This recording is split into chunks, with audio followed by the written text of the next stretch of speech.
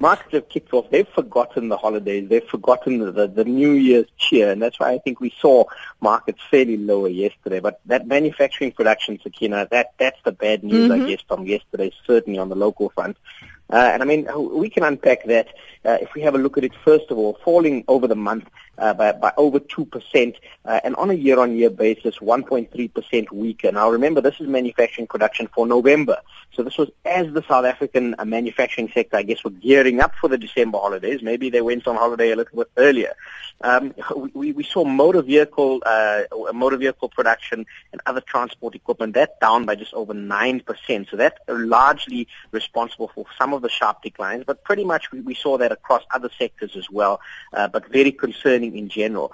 What's also worrying us, though, is that recall that November was kind of before the widespread power outages began as well. So as those rolling blackouts came through, we know December is usually not a strong month for manufacturing in any event, so we're not too worried about that. But as that number flows through now into January, into February, and if these rolling blackouts from Eskom continue to become a feature, we know that manufacturers, specifically the larger consumers, the larger users of electricity, have been asked to cut back on their usage in any event. And so I think that certainly will come through and will start to impact some of these manufacturing growth numbers as we head into 2015.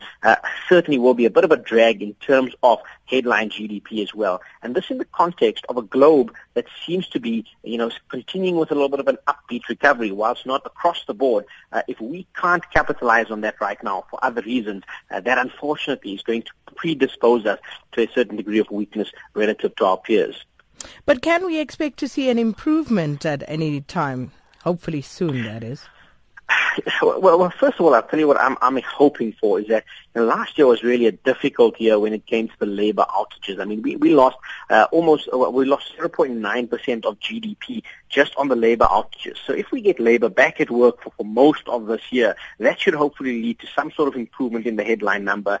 Put on top of that, hopefully, some sort of reprieve from this power crisis, and maybe Medupi coming on stream sooner than expected. And now we're really entering the realm of the very optimistic, and that might be some of our saving grace. But for now, I don't think that's the base case, and unfortunately, the outlook does remain a little bit downbeat. But I must say, compared to last year's growth numbers, we do still expect an improvement. And just looking at the report there, Chinese trade data coming out better than expected. Yeah, I mean, this really, I must say, surprising me a little bit. So we have seen a little bit of a weakening China, specifically over recent times. And whilst I'm not in the camp expecting, Chinese growth to collapse in a heap, the recent trend has been a little bit negative. This data now, however, actually, we're seeing a very strong number. And I want to contextualize this for our listeners. So, you mentioned it in your intro. They had a trade surplus of 49.6 billion just for 1 month. Now, to put this into perspective, that is the total. In fact, it's more than the total foreign exchange reserves that we hold as South Africa. Our current foreign exchange reserves are around the mid-40 billions. So this, in 1 month, shows you that Chinese trade surplus larger than all of the reserves South Africa has managed to accumulate over a period of time. Certainly contextualizes the size of China. Why is this important for us as South Africans? Remember, China is a very major trading partner of South Africa. And so if their imports fell by less than expected, it means hopefully a little bit of a turn in terms of this deteriorating trend. And as you mentioned, we've got iron ore, we've got crude. Now, South Africa is a very large raw materials and specifically a base metals exported to China. So we need to see some sort of stabilization and sustained turnaround in China, and that should hopefully bode well for our export sector. And just very quickly, the gold price, I see it's jumped to its highest price level in 3 months. Are we seeing a new trend here, Mohammed? I think it's maybe a little bit early to call a new trend.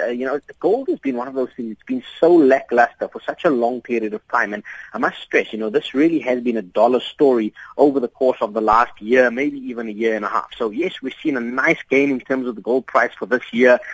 That's largely been behind this rally that we saw on the gold stocks yesterday. Whether it's a new trend, like I say, I think it may be early to call. I do still remain structurally bullish on the US dollar. I think that the dollar is likely to get structurally stronger over the course of this year, but I think it's extended in the shorter term. So I'm expecting a short-term dollar correction, and that will likely be supportive of gold, and then hopefully also of the rand exchange rate over that short-term time period. But longer term, the U.S. economy continues to pump And if that momentum continues, expect the dollar to get stronger and stronger. Well, we'll park it there for today. Mohammed Nalla from Nedbank Capitals.